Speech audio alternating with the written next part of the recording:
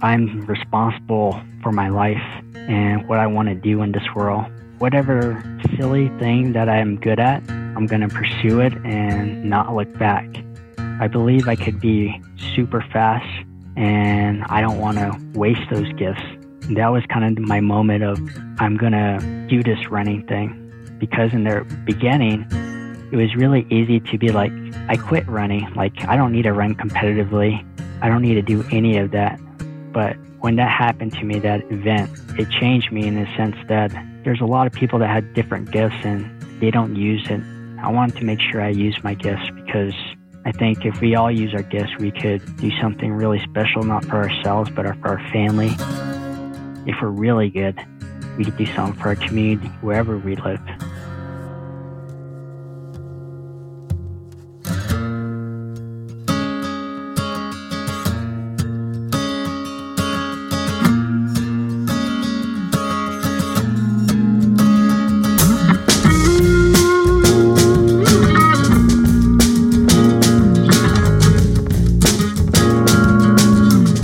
What's up, Morning Shakeout listeners? I'm your host, Mario Fraioli, and my guest this week is Craig Curley. Look, this is one of my favorite conversations that I have ever had for the podcast, and I am super excited to share it here with all of you. From about 2010 through 2016, Craig was one of the most up-and-coming distance runners in the U.S., clocking a 63-minute half marathon, 2:15 for the marathon, and some top 10 finishes at national championship races. He hasn't raced a lot in recent years, but 2 weekends ago, he finished third at the Bandera 100K, his first time competing at that distance. Craig, who is 32 years old, is one of the most humble, hardworking, and down-to-earth people that I've ever spoken to, and it really comes out in this episode. We caught up a few days before Bandera and hit on a lot of different topics, from the connection that Craig feels to the trails and mountains, to his life growing up on a Navajo reservation in Arizona, and how he balances living in the modern world without getting too far away from his Native American roots. We also discussed his relationship to running and how it's evolved over the years, not wasting his gifts and talents, serving as a role model for other Native Americans, and a lot more. A big thank you to Tracksmith for their continued support of the podcast into 2021. To start the new year, Tracksmith continues their tradition of encouraging no days off, not as a race towards injury, but as an appeal for moderation. Leave a little in the tank every day so you can come back strong tomorrow. Their new No Days Off collection is cold weather gear designed to make that commitment a bit easier, with warm layers, windproof tights, and accessories to get you out the door. I'm personally a huge fan of the lined Reggie half tights. Yes, half tights with a liner and a reflective sash on the side if you need to be seen in the dark. The built-in liner is a game changer. Once you go lined, you will never go back. There's no need to wear anything else underneath, and it won't bunch or chafe whether you're running fast, long, or somewhere in between.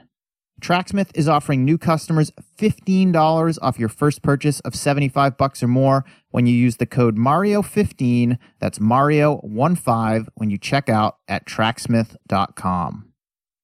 This episode is also brought to you by Gooder. What can I say about Gooder sunglasses? They are just the best. I've been wearing them for the past few years, and not only do they look good, they don't bounce, they don't slip, and they're polarized to protect your eyes. And did I mention they are the most affordable performance shades on the planet, with most pairs coming in at just $25 to $35 a piece. There's also a nice range of styles and colors. I'm a big fan of the OGs, and my favorite colors are a Ginger Soul and Mick and Keith's Midnight Ramble. And yes, those are just a couple of the recklessly fun names that they have in their collection. So, if you want to support the podcast and treat yourself to a pair of Gooders, head over to gooder.com/Mario or enter the code Mario at checkout to take advantage of a great deal. 13% off your first order. That's GOODR.com/Mario. That's MARIO, and you'll get 13% off your first pair of shades. Look good, run gooder. Okay, please enjoy my conversation with Craig Curley.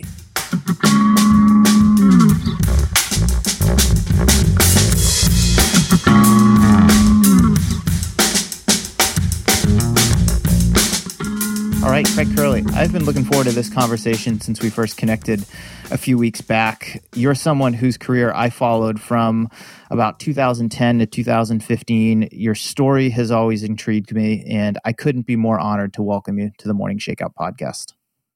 Hello, Mario. Thanks for having me. Pleased to be talking to you. I know right now, as we're having this conversation in early January, you are in Tucson, Arizona. What brings you there? What brings me to Tucson is I went to college here and I know a lot of trails, and I'm getting ready for a race this coming weekend in Texas, and I usually fly out of Tucson to get to my races. What's the race this weekend that you're prepping for? Okay, so I'm getting ready for an ultra race. It's called a Bandera 100K, and really excited about it. Haven't done anything like it, but it should be fun. I know you've done at least one ultra that I'm aware of in the past. It was a 50K back in like 2014 or so. Maybe. Is this the longest that you'll have ever raced? Yes, this is the longest I'll ever race. I've done a 50K in Mount Taylor 50K it's called, and that's in Grants, New Mexico. And what's the intrigue for you with the Bandera 100K? I just love getting out in the mountains, and for me, I was brought up traditionally. I'm Navajo. We call ourselves Dene, and mountains are really sacred, a place of reverence and a place to heal and acquire different things in terms of for health and for other people in the world that maybe need healing. And I haven't really got a chance to run like trail races in the past. I was always super focused on the roads just to stay safe and not get injured. And this trail race is just something that I feel like is the right time. And I don't know, it's something that I always want to do. When did it start calling to you? Really started calling to me when I ran my first 50K, actually. My first 50K was, as I was saying, was Mount Taylor 50K. And that's one of our sacred mountains. And the guy that puts on that race, the race director, his name is Ken Gordon, and all the race entrants that he from like people entering the race, he uses it to donate and help kids on the reservation, the Four Corners area. And at that time, when I was running on the roads, he would donate to the organization that I was part of called NNER. And I just really, it was so much good memories from it. Let's hit pause right there because I do want to go back to the Mount Taylor 50K and talk about some of those memories. But for people listening to this who don't know you or unaware of your story, you were, and I say were with some hesitation because on some level I feel like maybe you have a faster marathon in you, but you were a 2:15 marathoner not that long ago and were very competitive on the roads for a few years. And as you just explained, trail and ultra is something that is newer for you from a competitive standpoint. And you just talked a little bit about the appeal of Bandera and when you started to feel the pull to it. But I'm really interested in why Bandera and why right now. Is there a competitive tilt to it? Oftentimes, this is a race that qualifies people for Western states. It's been a national championship race in the past. I know things are going to be a little strange this year with COVID and all, but how are you thinking about it from that standpoint? Uh, Honestly, I feel like running's still very new to me. I think what made me good as a runner, or when I was running fast, at least when I ran at 2:15, I had a good foundation. Uh, my upbringing has to do with that. I grew up raising churro sheep, so this there's different types of breed of sheep, and this breed of sheep was brought over by the Spaniards, and it was supposed to help when Navajos were placed onto reservations and they were given rations for meat and things like that.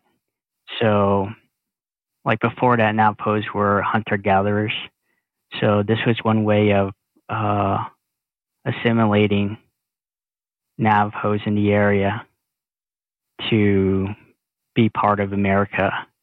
And so growing up, I didn't really look as running as like uh, a start or a finish. And I kind of kept that with me along the way. I just saw running as something that was healing and something I did for uh, ceremony reasons and things like that. And I just happened to meet very good people that gave me guidance and told me what was possible in terms of like getting into college and traveling different places because people would invite me to the race. And I always wanted to run the trails because I felt like where I am is where I grew up is the terrain is so different. There's rocky terrain, there's mountains. It's never just flat. And I remember growing up jumping over bushes and chasing wild horses, catching wild horses, and things like that. And it turns out that I had to learn how to run on the roads because the roads was so different. Like I couldn't understand when people would twist their ankle on like a smooth trail. I would think like, how is that possible? And then like a couple like months ago, I came back after not really running trails, and I was twisting my ankles all the time. And I'm like, ouch, that hurts. And I realized that the variation of surface uh, can help your running so much, and just my lifestyle that I'm living right now, I just feel like that's a good place to re-enter the competitive scene again. What are your earliest memories of running? My earliest memories is like usually would be around my siblings and my dad. Like my dad was a hard worker. He is a hard worker, and I think a lot of it I get from him is that how much he puts himself into whatever he's doing. I remember the first time, like there would be a little hill, and my dad would be in Wranglers and cowboy boots, and we would race to the top of a hill. Like it was just like, oh, last one up is the slowest or something like that. He would say something like that, and all our siblings would try to beat each other to the top of the hill. And you got two different things. You could run around the bushes, which are like hip height or like a steeple barrier, or you could just run through them or try to jump over them. And that's kind of what I did. And that was my earliest memories of running. That's pretty incredible. And I want to dig a little bit deeper into that. What you just described, chasing your dad and your siblings up a hill, did that instill a competitive drive in you as well from a young age? To answer that, frankly, I would say no. Honestly, I don't see myself as a competitive person. But a lot of people that talk to me would say I'm a competitive person because maybe I I don't like to lose races and things like that. But I think the deep down truth is that I just want to give my ultimate best, and if I don't, I feel like I failed in a way, and that really bothers me. And I don't want to, like, I don't know, I don't like failing. I don't think like if I do though, it's like I make a lot of mistakes. And one thing with running is that with a lot of mistakes, you can work on it all the time. And I'm kind of the individual that needs a lot of chances to get things right. When did you first realize that?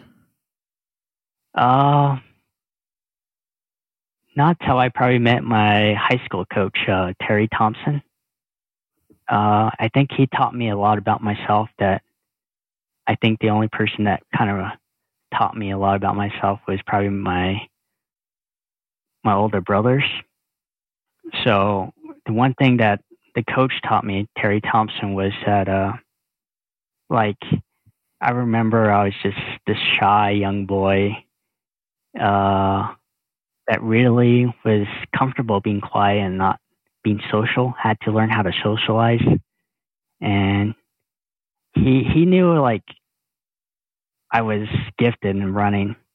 And one of the things he told me was like, he sat me down and he said, Craig, it's okay to win. And like when he said that to me, it was like I was free.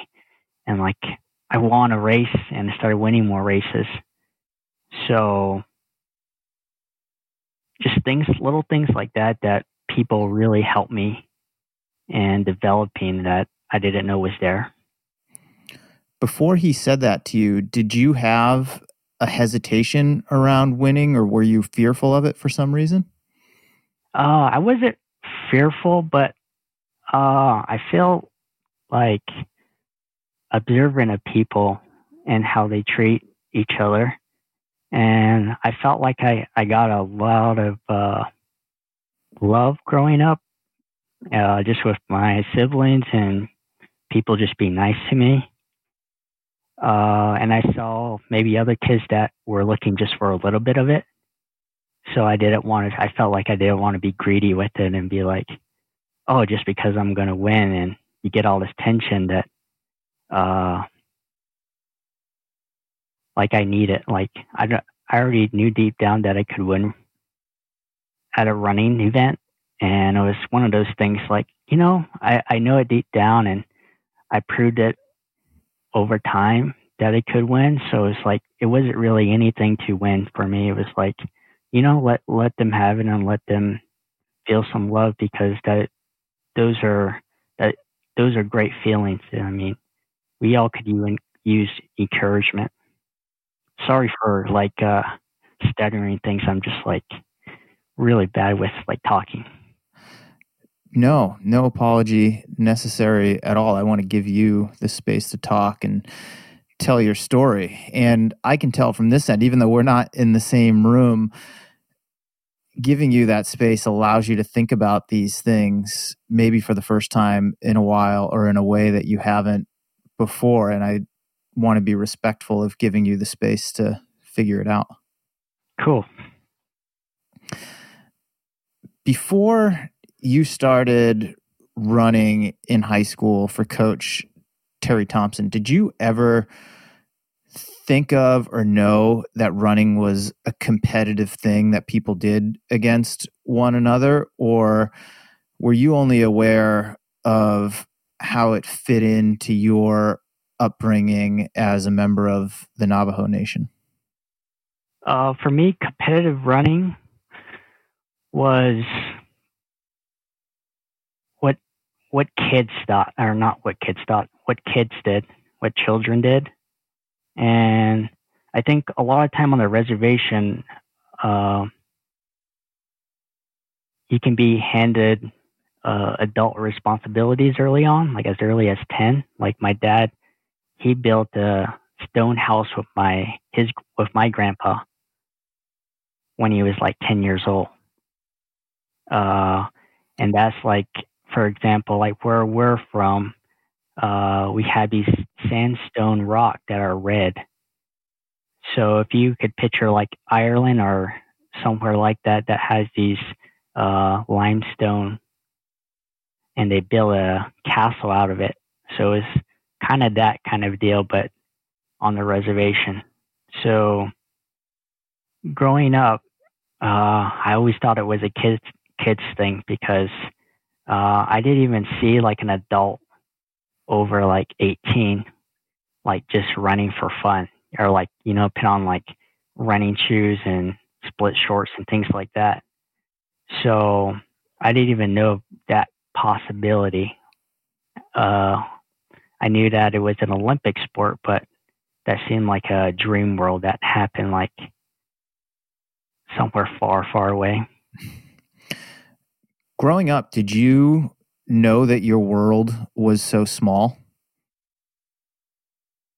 I went to a Catholic school called St. Michael's Indian School, and like reading about history and things like that, just the world around us, like I knew it was really big, and like I was always intrigued with like Germany and places like that. And I didn't really see myself like say visiting there or anything like that. Mm-hmm. Growing up, it was really busy. Like my normal day growing up, like in the summertime, we would wake up 6 in the morning or even earlier because the days are longer, so the sun rises earlier. And we would feed all the animals. We had growing up, I had my own bull. We had cattle. We had sheep, horses, lots of dogs, cats, and all those things had their needs. So that was time consuming. And also, like my family is really into like the traditional, like especially my mom. My dad's kind of like the wild child. He was young and no parents around because they're usually working. So he was had to learn how to problem solve growing up with, like, say, if something needed to get done and there was no tools, he would figure out a way. And that's one of the things that I've learned over the years. And like, for instance, we would plant corn in the summertime, and it would get like these days would be so hot. Like, I don't know if you've ever been at high elevation, but the sun seems to burn you. Mm-hmm. So there would be no clouds in the sky. And then we would take turns like driving a tractor to like plow out the ground. Then one of us would be pitting down corn, and there would be these little mosquitoes biting at you. So you try to walk faster and put down the seeds. Then also too, where you're walking, there would be these ant piles of ants that bite you.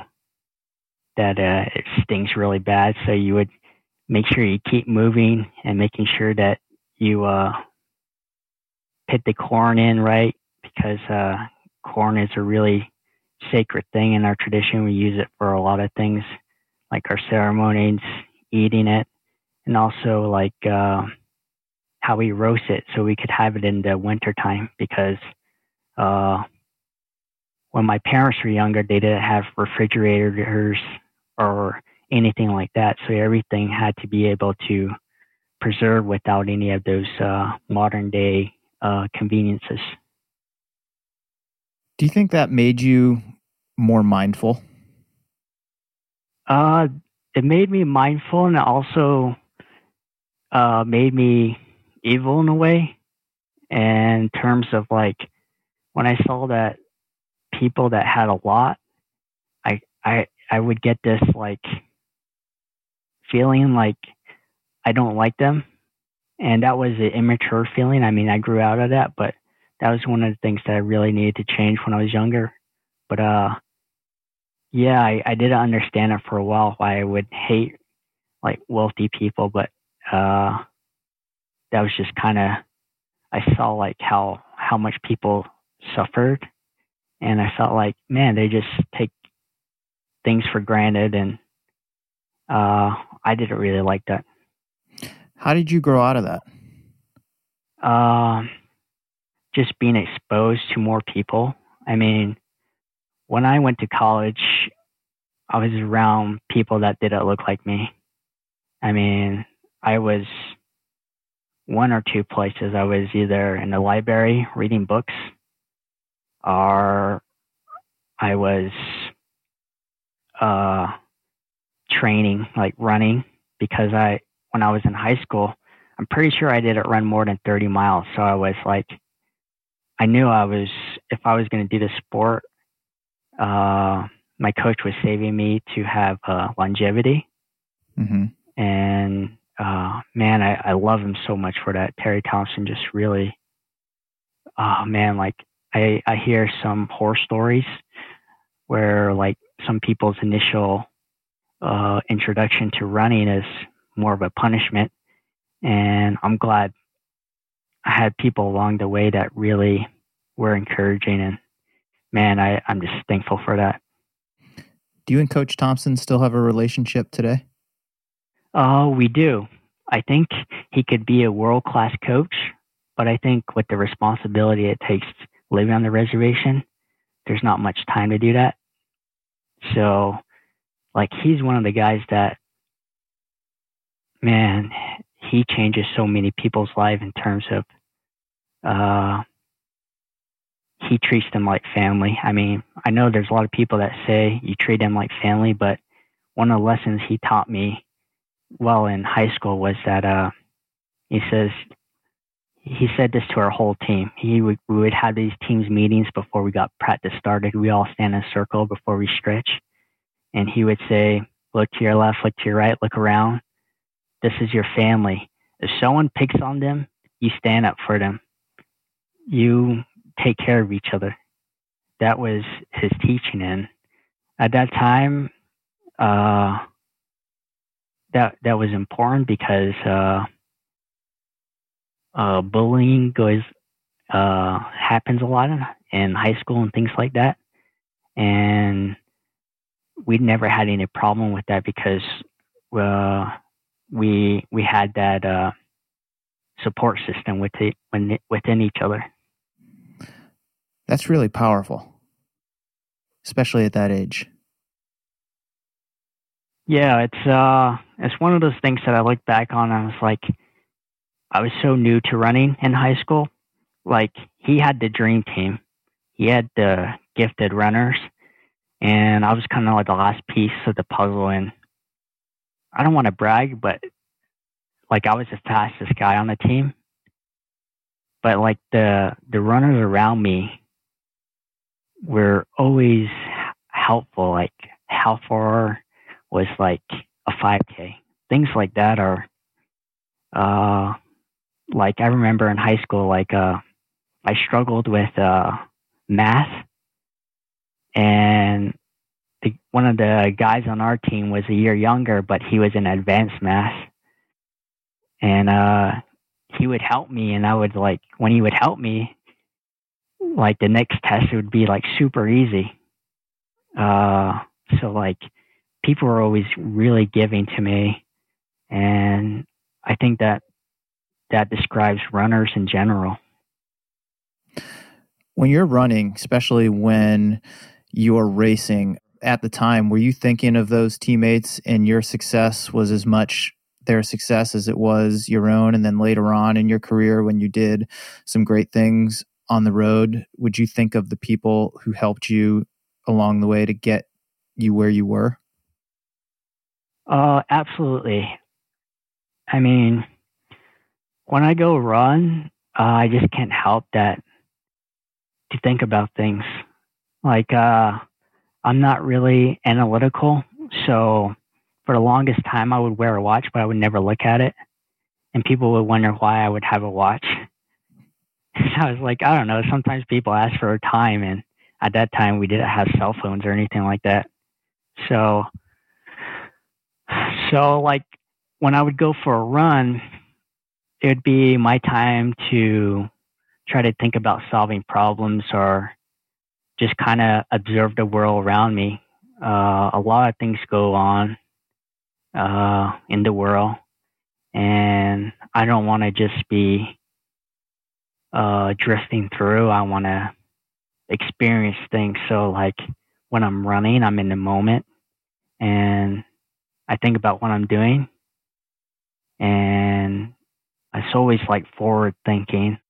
At that time, I was thinking about how can I get faster, and I struggled a lot in high school with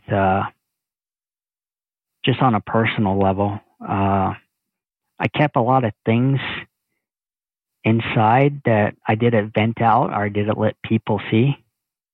And Coach Terry Thompson helped me out with that too. He would say, like, whatever's going on in your life, he says, don't worry about it so much.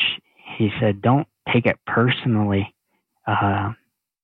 Don't be so sensitive, because like I would hear what people would say to me and things like that. Like, for instance, like once I was known to be a good runner, people would be like, oh, I can beat you and whatnot. And I'd be like, yeah, I wouldn't say anything, but I was like, yeah, you probably could. And like, I just felt like it was just a waste of time to kind of argue. And I felt like there's a bunch of people in the world that are just looking for a fight. And I was like, man, I don't want to be one of those people. Do you still have to remind yourself of a lot of these things now as an adult to just let them go so that you can focus on what it is you need to do? You know, for the longest time, I kind of I did forget all those things. When I was running fast, I had this tunnel vision, and you become more machine-like because, like for my instance, when I started running, I knew that people weren't just going to give me things. They weren't going to give it for free. And if I ever got injured, there's no second chances for me. So I took that I kept that very deep in me, and I reminded myself every day that I needed to stay healthy and have people around me that are caring and can nurture me and my development, both in running and outside of running. And those are the things that I try to remember most. We touched on this a little bit earlier in this conversation, but talk to me more about your connection to the land and how that manifests itself when you're out running. The land traditionally is a living thing. And in our stories, which are only told in the wintertime, and you can't find it in books. And if you find it in books, it's probably not a really sacred story. So Native Americans, they're very, not all Native Americans, but the Navajos in particular, they're oral tradition. So like nothing's written down, and there's a reason for it, because like all those people studied the world, the cosmos, and lived through life. And those things that need to be protected, because there are bad people out there, or evil people out there. So those kind of knowledge is only exchanged with someone that are good. So for us growing up, like when I take a look outside, I see trees, I see the sage, I see wild tea, I see pine trees, and those different things we pray to, as you would with, say, like if you're a Catholic, you would use the crucifix and things like that. And I went to a Catholic school, and I'm Catholic, and some people would say, like, not some people, but some Dinesh would say, like, how could you be Catholic with what happened in the past? And for me, it's like when I went to St. Michael's, I went my second grade year, and it was one day, like after school, I was at a public school. My parents sat me down and says, "Do you want to go to a school where you pray?" And I said, "Yes." And for me, my only concept of prayer was like traditional view.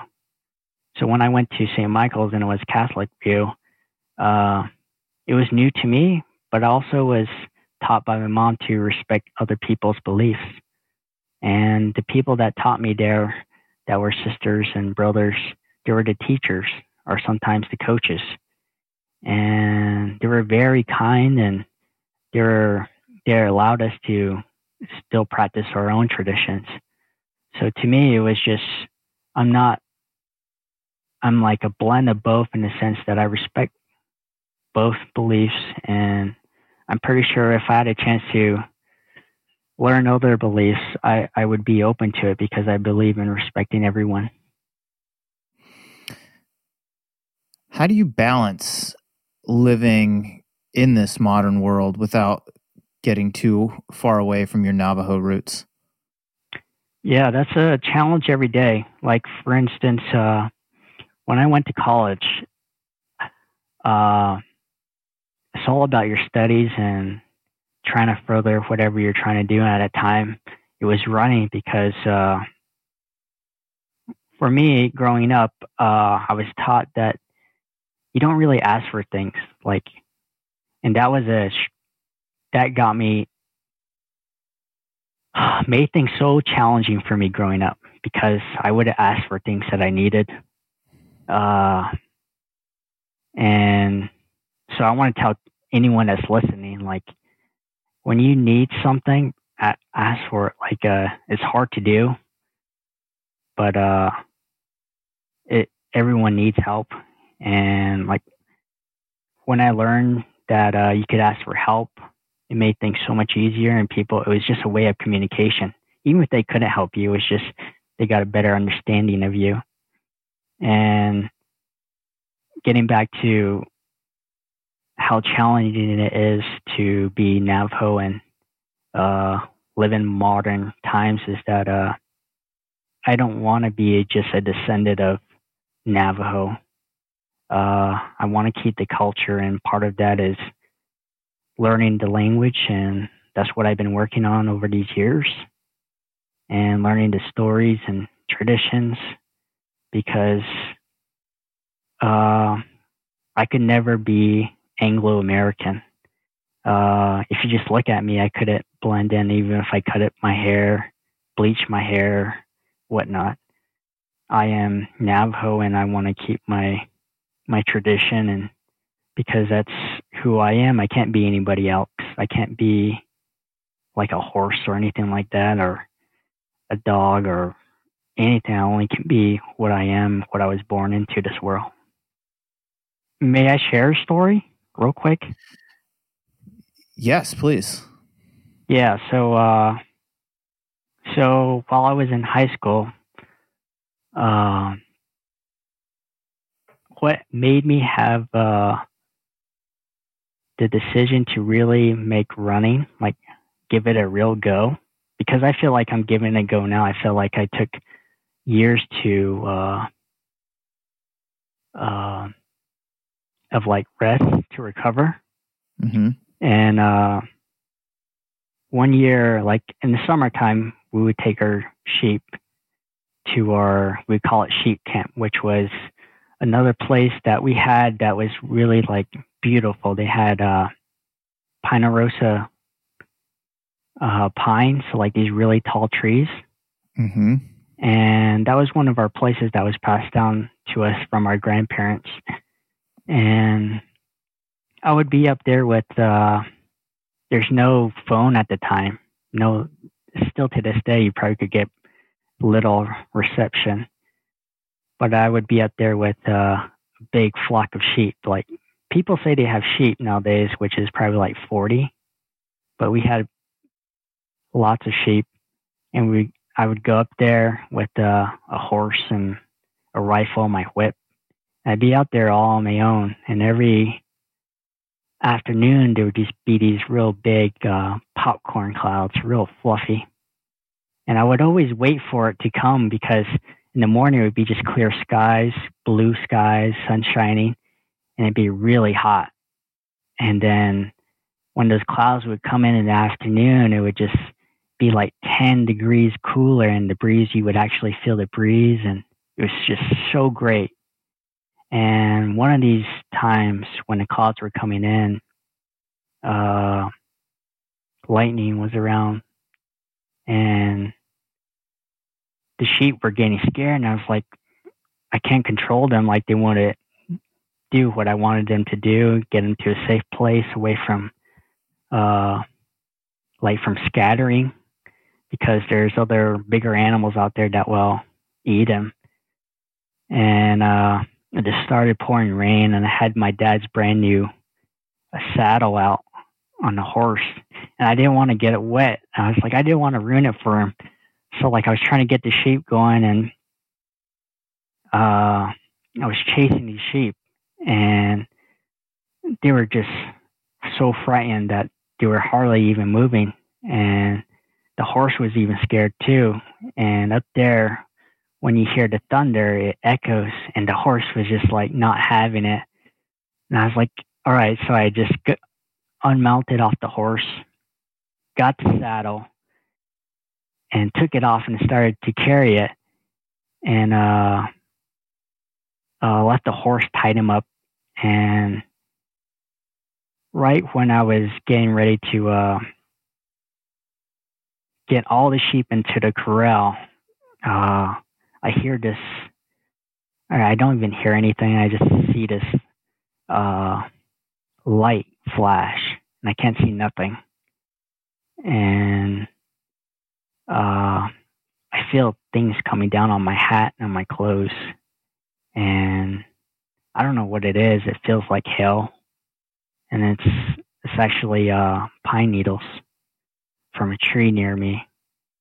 And there was 4 sheep there that were dead, that were in the same area that I was. And I saw like smoke from the tree, from the top of it, and a ring that goes around the trunk of the tree. And to me, it was like, I am a kid, but I'm responsible for my life and what I want to do in this world. And whatever silly thing that I'm good at, I'm going to pursue it and not look back. I believe I could be super fast, and I don't want to waste those gifts. And that was kind of my moment of, I'm going to do this running thing. Because in the beginning, it was really easy to be like, I quit running. Like, I don't need to run competitively. I don't need to do any of that. But when that happened to me, that event, it changed me in the sense that there's a lot of people that had different gifts, and they don't use it. And I wanted to make sure I use my gifts, because I think if we all use our gifts, we could do something really special, not for ourselves, but for our family. And if we're really good, we could do something for our community, wherever we live. I love that. I think that's some incredible perspective. It actually reminds me a little bit of an oft-quoted line from Steve Prefontaine, where he says, don't sacrifice the gift. And I think that's the same message that comes across in the story that you just told. Oh, yeah. Yeah. I mean, Steve Prefontaine, people, like, growing up, I would have this organ hat, and people was like, oh, Steve Prefontaine. I would have no clue what it is. I just like green and that yellow. I didn't even know it was like organ or anything like that. And then I started reading about him, because people would bring it up to me. He says, oh, you're a runner and you don't know Steve Prefontaine. But then, like, I would see old clips of him, like, in the black and white. And I love black and white films. that's what I like today, to go out like in my free time. And so when I found things like that on Prefontaine, it wasn't even like running. I believe that when someone does something to their ultimate best they can, it just becomes art. And it's like you get in so mesmerized that like it's beautiful to you. It's like, man, you have to stop and look. And that's one of the things I struggle with too with running, is that people would stare at me when I'm running, and I would be like, why are they staring at me? I was so insecure. But I realized when you do something so well that it just looks beautiful, whatever it is. What's your relationship with running like right now? And I want to layer that on top of what you just said about having this gift and pursuing it as far as you can, and how that fits into the current equation. Yeah. Running right now is like, I feel really in a good place. It's hard to get there in life, like find a place like, oh man, I feel good today. Because sometimes you could be like working, you could be working till your knuckles bled and everything like that, and feel like there's no progress and see no progress. And maybe the abyss of your effort is a bottomless pit. And for a couple of years, I felt like that, like it was a bottomless pit. All my effort was going nowhere. But now that I got out of it, I see that, that's what I needed to do to survive and be able to keep this running dream alive. I mean, I have untapped potential, like I'm 26 again. I really feel that because I did put a lot of mile in my legs, and I treat myself really well. I mean, everything that I grew up on, my ancestors grew up on, like traditional meat and things like that, living off the land, being self-sufficient, not needing to go to the grocery store every day or week, matter of fact, that I could be able to go to corral, get the meat from a sheep, and get the vitamin D and the iron that I need, because I know how to prepare the food like my ancestors did. And that's one of the things that I think about a lot. You mentioned how you were in a bottomless pit for a few years. How long ago was that, and what led you into it? I don't think it was preventable. You see, I had a few coaches in my career. My first one was, I would say, my siblings, because like from my sisters, they had empathy. Then like my brother would teach me how to take care of myself. Like if I, to like kind of always watch over myself. Then my first like structured coach is Terry Thompson, which was in high school. Then my college coach, Greg Wenneborg. Then Michael Aish. And then from there, a little bit of Tim Bro. And all those people I learned a great deal from. And I try to surround myself with good people. When I first went to Pima, like I didn't want no favors. I just asked for a chance to show up and go to a practice. I ran with these athletes that were college athletes, and I was soon to be a college athlete. And I just went through the work out so easily, and everyone was like breathing hard. And then afterward, like Craig went aboard, talked to me. He's like, "Oh wow," he says, like I could see in his eyes that I wasn't just a state champion of the state, that I had way more than anybody could see if they didn't see me, like actually work out or run. So he offered me a scholarship.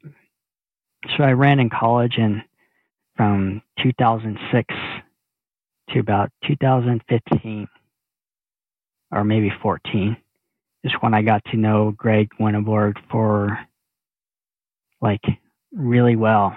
And our interaction was a lot like running. Like it wasn't always the best, and it wasn't bad. It was always had its ups and downs. Yeah, had its ups and downs, and like we communicate with each other, and it would always solve the problem. And gradually, as like later in the years, we still had that connection and the bond. Like, think of your favorite coach or your favorite person, how you would do anything for them. Mm-hmm. That's how I feel with all my coaches. And I think I was pitted, like for me, I look back, I was put in a position, and I don't think it was right. I should have had nothing to do with any of it. But I was in that position, and I wanted an apology from it. And I didn't get it. And at the time, like, I was so mad at myself. I was suffering and in pain for so long that I hated myself for it, because like, how could I be so stupid, like, to trust somebody that doesn't care about me? And if I could interrupt right here, the position that you described, is that it, to be, in a place where you trusted someone who didn't care about you? Is that what you're referring to? Yeah, to be in a place where someone you thought cares about your well-being, and all of a sudden doesn't, rather not, like, doesn't care anymore. Like, even if you tell them, like, tell them that what you're feeling and whatnot, it was just one of those things that I let go on for so long that I didn't, like, I hated myself for letting it go on for that long. But I felt like he was going through a hard time, and like, man, when you love a coach or you love someone, like, you would feel their pain, and you would be like, you know what? They can, like, at that time, I felt like I can take it. Like, they want to treat me terrible. If it makes them feel better, let them, because at the end of the day, this is a guy that I chose to reach the top with.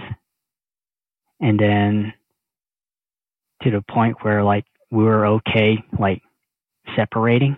I felt like he quit on me. And for the longest time, like, that hurt me. And I didn't want to let go of it. I was like, I wanted to devour that feeling. I was like, I just wanted it to burn me up, and it sure did. And so that weight you carried on your shoulders just pushed you further and further into that pit. Yes, that's exactly what happened. And when I realized that there was no end to it, that I needed to heal, like, my running was already sour. Like, everything I accomplished in college felt like it was spoiled. And I was like, man, I just really need to heal. So I felt like the mountains are calling me in terms of, like, all right, this would be a place to heal. And if you heal enough, you'll be able to get back on the roads and really get down to what I want to do, which is a 2:08 marathon, which I thought was possible when I ran that 2:15. And was it about this time when you were feeling the call of the mountains that you jumped into that 50K? Yeah, I think, well, a lot of it had to do with, before I got the contract with Mizuno in 2012, like, there's this organization called NNER. They were looking for an elite runners to sponsor. And at the time, I felt like I didn't really feel like I wanted, like I didn't want to ask for anything. I didn't want no handouts. So I wanted to prove myself and get a Mizuno. And I got that Mizuno contract. And then I was like, okay, now I can work with you because I believe in what you're doing for the community and where I grew up. So that organization would take high school runners, and they would take them to a camp at Flagstaff called McMillan Running Camp. And so I would be their chaperone while they were there. But really, they didn't really need a chaperone because runners are so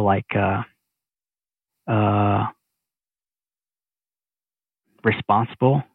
Mm-hmm. And then he had all these college coaches and elite or professional runners that were there. So they go through like a week of like a daily life of a runner. And then at the end of the camp, they would get new shoes. And, you know, like, man, I thought that was the greatest thing. So like this guy that donates to that organization puts on this race to help fund these kids. And I see these kids, some of them look like me, like they would never get an opportunity to run. Like they were always too busy or something, but somehow they made it there. So I always deferred that 50K run until that year that I was having trouble. And I was like, you know what? I got nothing to lose. And that was the first time that I was really like in charge of what races I would go to. And I went out there and I just wanted to be around good people. And the race director, Ken Gordon, he gets these runners that he knows or maybe weren't runners, and he invites them out for a run, and they become hooked. And sometimes they've gone through a lot of turmoil, maybe in their own life. And those were the kind of people that were out there. And so like, for me, or like being around people like that was healing. You found your crowd. Yeah. And it was home because my parents never really get to watch me race. And so like, they get excited that they get to see me. And in high school, that's all I wanted, but they were busy working and whatnot. Let's dig into that a little bit. I know from reading stories about you that when you first got into running in high school, your parents initially weren't supportive of it. And you've obviously had quite a bit of success in high school and college and beyond since then. How do they feel about running and your relationship to it and the place that it holds in your life now? Well, to dig deeper into that, I look back at it now and I realize that, man, there's a lot of things that needs to be done on the ranch. I remember one of the years that I got a motorcycle for my birthday, and I wasn't excited about it. Like I was just like, I gave like the keys to my sister or my brother. I'd be like, here, you can drive it. I was like happy. Like for me, like I was happy, like running around on my own feet. Like I would have like I grew up with guns and whatnot and safety first. So like I love to be on my own and things like that. I had my own compound bow, and I just loved that. And I was like, a bike, like who needs a bike? Like I'll run there. And and so like one of these years, like I was riding my bike and it was raining, and I was like, I gotta get out of the rain. I'm gonna get in trouble for getting my clothes wet. And I was driving really fast, and there was this turn, and I missed the turn, and my bike slid on my leg, my foot, my ankle. And at that time, there's no cell phone. And I look back on it, that bike was probably 200 pounds, maybe more. And in high school, I thought I was like normal sized kid, but I was like 100 pounds really, 101. And like I barely got my leg out, and this bike was turned on its side, and it was just raining on me. And I was like, man, I can't even get home. I'm like so far away in the middle of nowhere. No one knows where I am. People don't even know that I went out. And I finally like got below the bike with like mangled leg, a mangled ankle, and I lifted it up, and I can't believe that. I think I tried it like 3 times. I can't remember. It was like I was just like shaking from the cold and shaking from trying to lift the bike. And I got it up, and I started and drove home, and I was like, try to be not like paying any attention on me. So like without trying to limp or anything, I limped to my parents' room because like I don't know, I didn't have my own room growing up. I just took off my wet clothes and crawled under the blanket and went to sleep because the pain was so bad. Like I found out that my ankle was sprained, but it would have been easier if it was broken, they told me by the doctors. I don't know what that means. But I still had a responsibility. Like I remember having a cast, and I would drive this turbo dually that was stick shift with the cast on my right foot. And so like I would shift with my left leg, and I would use the crutches to step on the pedal, then shift with my other hand.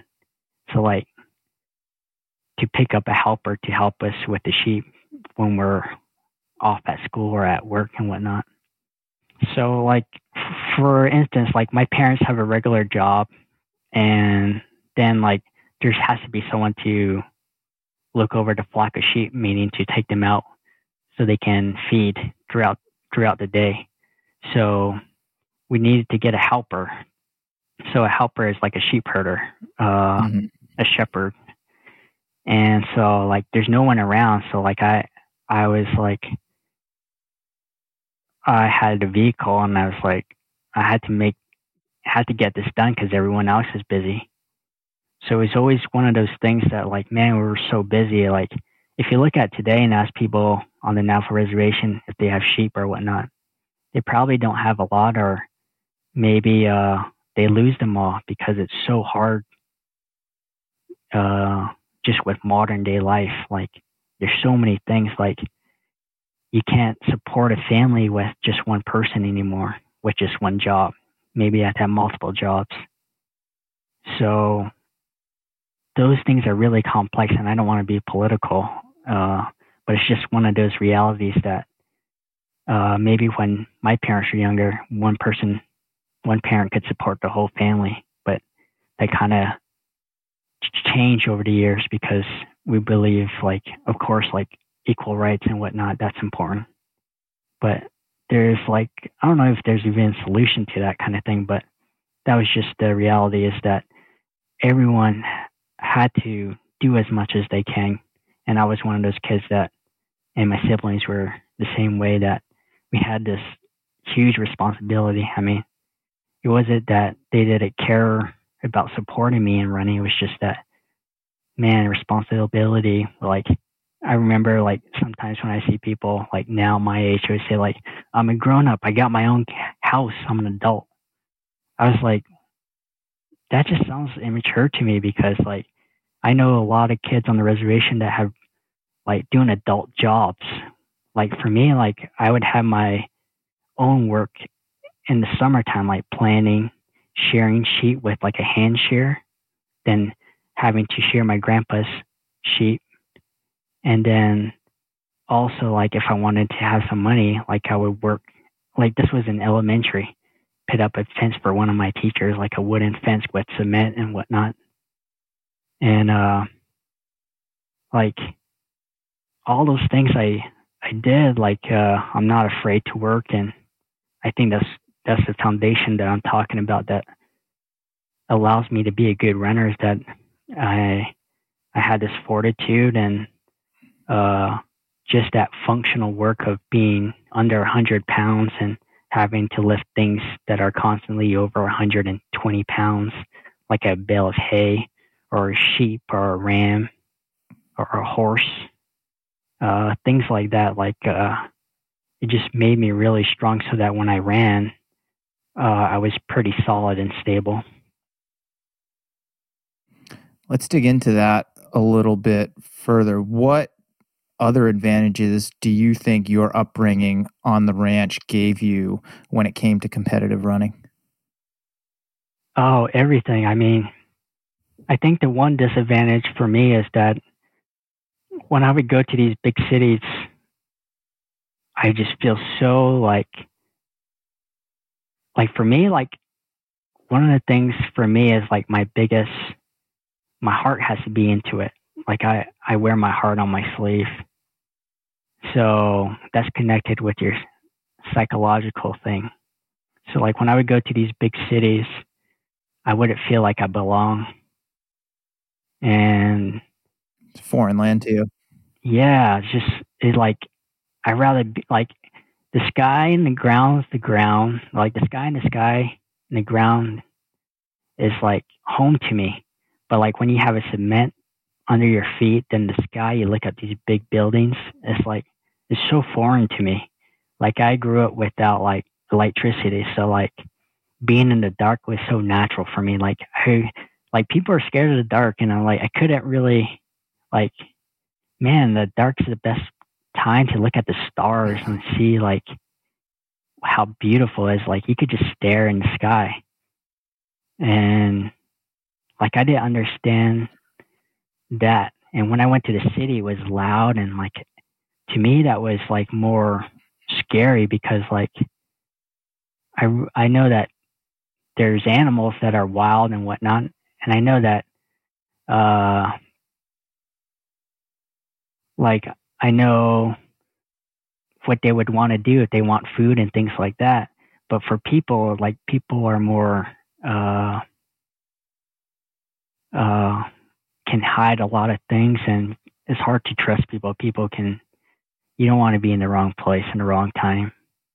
So like being around a lot of people, being around just something that I wasn't used to. Did it take you a long time to learn how to trust other people? It did. It does. I mean, I'm still working on it. Like it takes courage to trust people, and that's part of being an adult is that even when you get burned bad, is like being brave enough to trust people again. And I feel like I'm finally healed that I could trust someone again. And like right now, I'm looking for a coach, and like time's not on my side, and it's never like I always knew that running has a shelf life, but you know, I still have that hope that there's someone out there that can help me, you know, because I believe when you get really, when you're really going to chase after like a fast time, like a 2:08 marathon, or try to do really well on the trails, like for me, things can get fuzzy because like, you're not really thinking clearly. You're thinking about all you're trying to do is trying to run faster than anybody you know. And sometimes like things that are not rational, you would think is rational. So it's good to have someone there that can be like, hey, think about it this way. How are you personally thinking about whatever remaining running goals you have left as a competitive athlete at this point of your life? Yeah, I'm 32, and I feel like all the great runners are going to be when they're in their 40s. I know it goes against maybe what people might think, say like 26 being your peak, but I believe that being 40 is the best time. I mean, you don't see a lot of people doing it because like running, it's not. They say it's professional, like you get paid for it, but really, like you got to have something else going along with it financially, and also if you have a family, like you're putting them through a lot of hardship if you don't do well, and that's changes things the way say how someone would feel when they're 21 when they're single. And for me, like I look at it as I put a pause on that life, and that's part of what I'm risking. But I believe it's going to pay off for me. I believe that I have all the tools, and with or without a coach, I feel like I can get pretty close. But I would prefer a coach because it's a lonely journey, and having someone there to celebrate with and feel what you feel in a race is important to me. What does your situation outside of running look like right now? Are you still spending a lot of time on your family's ranch and doing work there? I'd love to understand what else you've got going on at the moment. Yeah, for me right now, like I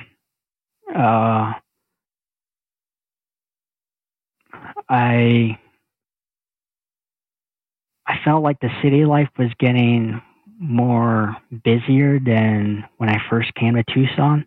Like it seems like cars are nonstop on the highway, and more people are not paying attention to the road. So I felt like it just wasn't a good environment for running for me, even though we have these beautiful mountains that you could drive to. I was the kind of type of person that would rather just run out of my front door rather than drive somewhere than run. And so I made a decision to go back home, and especially with the pandemic going on, I want to be close to my parents where if they need anything, I can get it for them. And like there's still a lot of things that need to get done on the ranch, and helpers are hard to come by. And so with me there, I can make sure that everything gets done. And like from a young age, like my dad did silversmithing, so like jewelry, like these big concho belts. I don't know if you've seen them in like old Western films. Mm-hmm. So my dad would make things like that growing up too, along with his regular job. And so like I got exposed to that like at a young age, and learned how to work with horses. So in a place that's rural, there's always someone that needs a horse trained, or needs them to look at their hooves, or just maybe needs a wild horse that they just want to give as a gift that's trained. So I've been able to do that kind of thing, and also learn other things from my dad that he wasn't able to do when he was working. So like working on plumbing and things like that. So for me, like I don't see a problem in getting a job, and I I don't worry about working every day of my life because I feel what I did growing up, what I did growing up was way harder than any job in the world. Uh, so for me, like, it seems like a calculated risk. And, when I raise my family, like when I have a wife and kids, like I want them to be able to speak Navajo and things like that. So I'm learning that right now. So I don't feel like any time is getting wasted. It feels like I'm just having more security for my future because I see things like in the news that maybe people are fighting over toilet paper, fighting over food and things like that. And it's like, man, people talk really like see how tough they are and they're fighting over toilet paper. It's like, man, like the people that are really tough look at us as weak because like, man, can't you go learn how to fish or get plants and things like that to eat off or raise your own food and things like that? So like for me, I feel like I have security in my future. I mean, so I have that going and I'm not worried. I think that's some really incredible perspective, and I thank you for sharing it with me and in turn my listeners here because I think you're right, and I think it's important for people to hear a perspective like yours, which is very different from the way that I grew up and I was brought up, and I think is very different from the way a lot of the people who are listening to this were brought up, and it really just helps to put things in perspective during what is undoubtedly a very difficult time, but I think it can help the rest of us have gratitude or a renewed sense of gratitude for what it is that we do have and that we are able to do. Yes, and that's a perfect point too. Like one of the things that I hated, like just like about 2 years ago when I was saying like I was in that deep abyss, was that what I hated was that I was emotionally hurt. And when you can't see something like that, it just feels like something weak. It's not like a broken leg. No one's going to say, run it off. Like if it's mentally or emotionally, like no one sees it. And to me, it felt so weak. So like,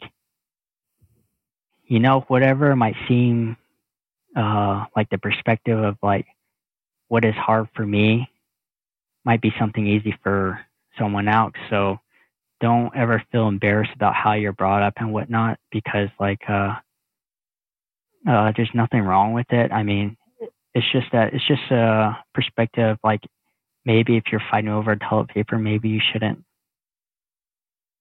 Or if you're fighting like if you're in line, just let someone else go. Like have the brave or the courage to say like, I'm going to be okay. I'll figure out a way if they just cut off, like if they stop taking people in after this line gets filled or whatnot. Just kind of be calm and think through things. Don't fight, because I know that I come from a harsh environment, and believe me, we don't want to get there because people will fight over the littlest things, and people got so much to live for. And try to remember that you got so much to live for, and you got so much of a gift, whatever it is. Even if you haven't found it in your life, like try different things, you'll find it and pursue it and really go after it.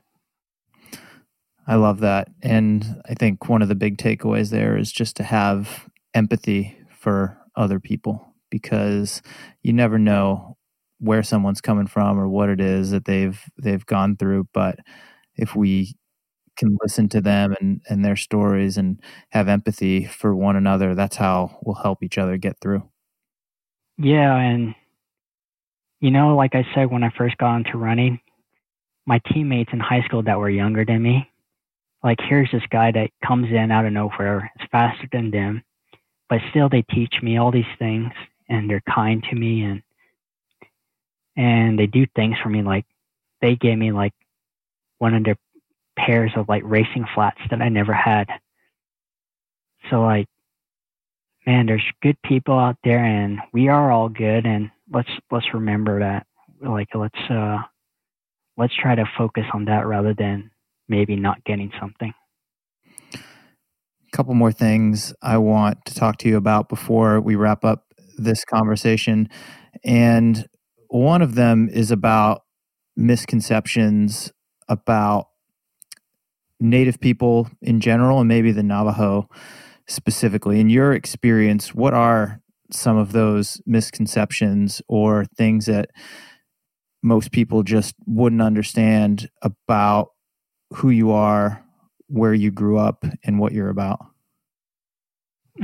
Okay. One is not all Native Americans have chiefs. It might be if they have a chief, like especially for Navajo leaders, it'd be written in books. They got it wrong. They think that just because someone's a leader, they're a chief. But the Navajos that have chiefs, the way they got the name chief was maybe because like it goes back to like the sheep. So the Chiro sheep, they use the wool. They weave these blankets and rugs that are the best in the world. They're renowned for it. So like it could hold water.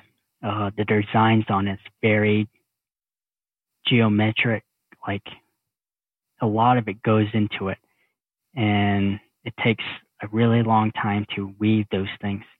So when Native Americans would trade, say with the Plains Indian, usually the top guy was a chief, like say in the Plains, whatever tribes are out there, they would trade with them, and usually the leader would be wearing that blanket. It's because they would trade different things. And also too is like so it's not really nice thing to say hey chief and things like that.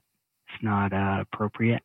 And if we're all going to be respectful of one another and live in this world together, we need to know those boundaries. Also too is I think with just my own people, like nothing helps when people say like, oh, I'm a full-blooded Indian or full-blooded Navajo. Like, when someone says that, it's excluding people. Like say maybe someone that grew up off the reservation that maybe is Navajo. Does that make them not Navajo? And like my answer is no, they're Navajo. Like, and you shouldn't judge people like that. And also too, in our viewpoint on like when they say like Irish, Spaniard, Navajo, just say that for example. If you're that, it's not a percentage. It's not like, oh, I'm 1% Irish or then 50% Spaniard. It's like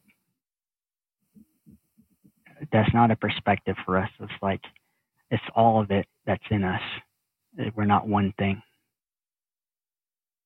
I don't know if that makes sense. No, it does. And I thank you for sharing it. And I think it's important for more people to understand that perspective and some of those microaggressions that you talked about and words that we use without really thinking twice about the impact that they have. And these conversations aren't comfortable, but they're very important so that we can all grow. And as you just talked about, grow together. My last question for you has to do with being a role model for other young Navajo or Native Americans. What you've done in the sport is pretty special.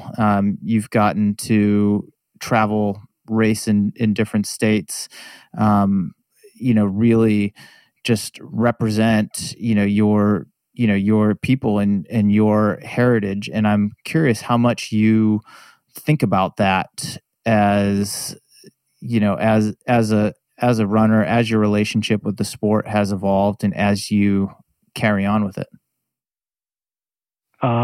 It's pretty significant to me because uh, in running, one of the things that you get, or like one of the people that you get compared to a lot if you're coming from a reservation is Billy Mills. Mm-hmm. And Billy Mills, you probably couldn't find anything about him talking bad about anyone. He's always about educating people, and even now, post his running career, he raises money to send kids to college and pay for tuition, and he's helping communities that maybe need food and things like that. And for me, that being a role model is important. I traveled to other reservations in Minneapolis and Wisconsin, and I got to see the similarities and the diversity. And like one of my favorite memories is going to this to talk to these group of kids, and like for me, like I'm like short, like I'm 5'6", and these kids are like elementary and high school, and they're like so tall they could like dunk the ball if they wanted to on the basketball court. And so they were all wanting to play basketball, and like I was there to give a talk. So like the kids had so much energy, and like to kind of like burn off the energy, they said, "Hey, let's go put a race on." And those kids were like, "Here, I hear you're the best." And I was like, I'm okay. Like I'm fast enough. And he says, "I want to beat you so I can be the best." And it was really cool because some kids, they don't have that tenacity, and those kids had it. Like they had to fight for what was theirs. And so like for me, like I'm this guy that they heard about. So I had my pair of running clothes and my running flats in the car. So I was like, all right, let's go race. So we all got this group, and I let all the kids in front of me. And I was like, we all drew a line in the dirt, and we had one person say, "Go," and we all raced. Oh my goodness, these kids took off. I was in training. I was like pretty fit, and these kids were like leaving me in the dust. And I was like, man, I gotta, for me, like in my life, like I know that I'm a role model, so I want to have little stepping stones where they can reach, so they can say like, I don't want them just to beat me because I let them.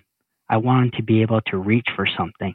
So when they get it, they actually feel that accomplishment. So they were running so far, I thought they were going to beat me. And then like, I just got the second win. Like I just feel like when I feel really good, you know, that feeling when you feel like that calmness and got that clarity and your body just moves the way it wants to. I got it halfway and I snapped into it like I woke up from a dream. And I beat the kids, and then the kids were all like, "Man, let's do it again." And they're like really happy, and they're really intrigued by me after that. They're like wanting to ask me questions like, "How do you train?" and things like that. And they wanted to know about my story. Then we go into the gym where I was giving my talk, and we're like, "Oh, let's go shoot around." And I shot like 10 threes, like without missing. And they thought I was just like this incredible person. And I was like, man, it's been a while since I shot a basketball and made it. But they're all like in awe. And, you know, it gave me something I could give to them, which Billy Mills gives to me, is that a stepping stone. So Billy Mills set the stepping stone of becoming an Olympian and a gold medalist.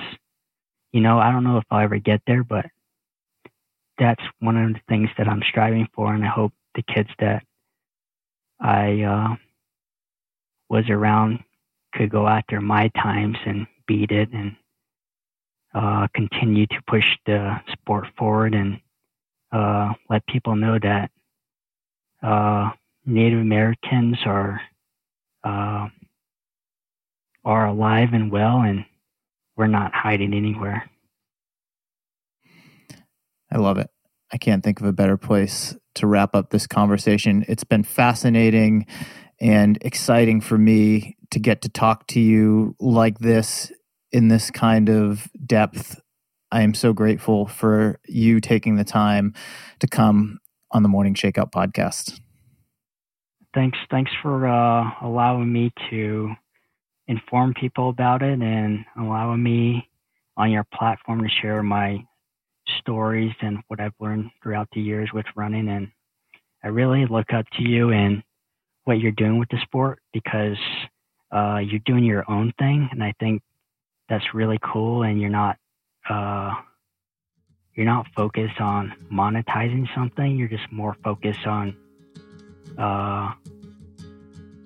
getting running out to more people where they can enjoy it.